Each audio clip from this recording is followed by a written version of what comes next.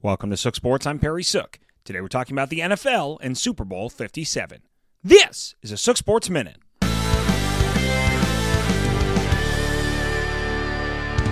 One for the ages.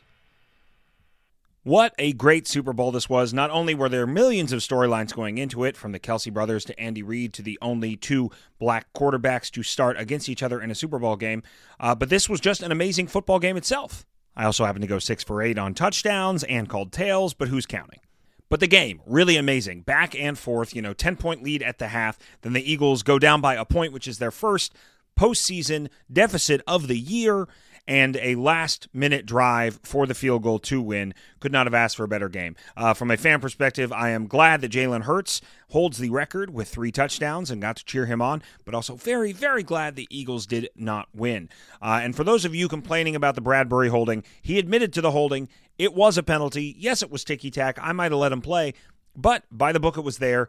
Kansas City would have made the field goal anyway, so we're just talking about whether there would have been a chance for the last-second Jalen Hurts drive.